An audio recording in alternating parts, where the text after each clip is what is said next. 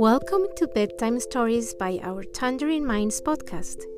This is a space where our elementary children read stories out loud for the little ones. Enjoy the beautiful story we have for tonight.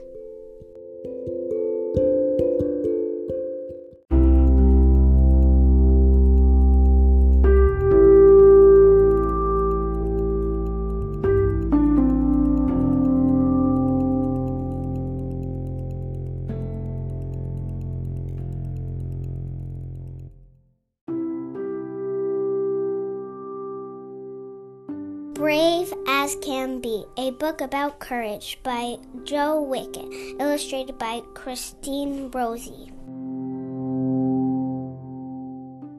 When I was little, I was afraid of everything.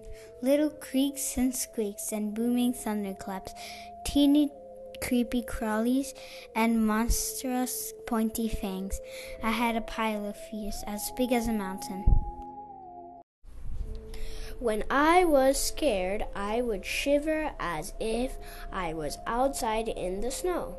I would shut my eyes and clap my hands over my ears. I would close up against the cold as if I was in an igloo. I used to be scared of the dark.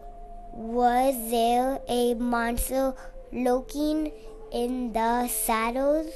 But now I have a night light and my superpower pajamas, which are 100% danger proof. The neighbor's dog can be scary too, with his loud barks and thousands of teeth. But my mom says the dog is just saying hello. Holding her hand tightly, I say hello right back. Once I let go of Mom's hand and poof, she disappeared, but I didn't panic. Sometimes moms get lost like a brave explorer. I spotted her through the crowd. I'm in a galaxy far, far away and heading straight towards a fuzzy yarn monster. Quickly, wake up! I was just in a nightmare. My dreams scare me too sometimes. Trick or treat! On Halloween, it's my turn to be scary with a cackling laugh and a pointy hat. I scare my friends and my friends scare me. Sometimes it's fun to be scared. I love when Dad tells me my favorite spooky stories over and over again. Once upon a time.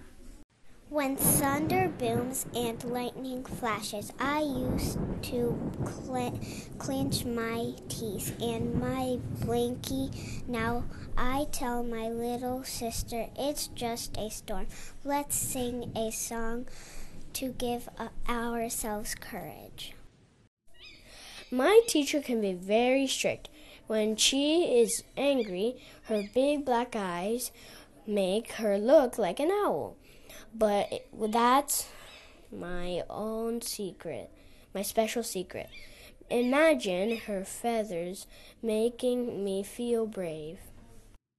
Beetles and butterflies, lizards and ladybugs, they slither and crawl and creep. But to them, I am a giant. If I'm scared of them, think how scared they must be of me.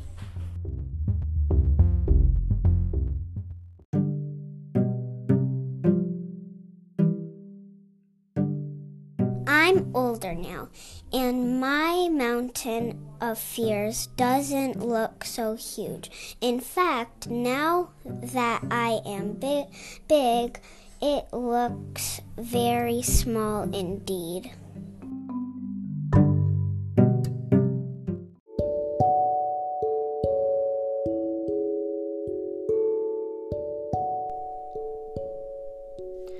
The end. Good night.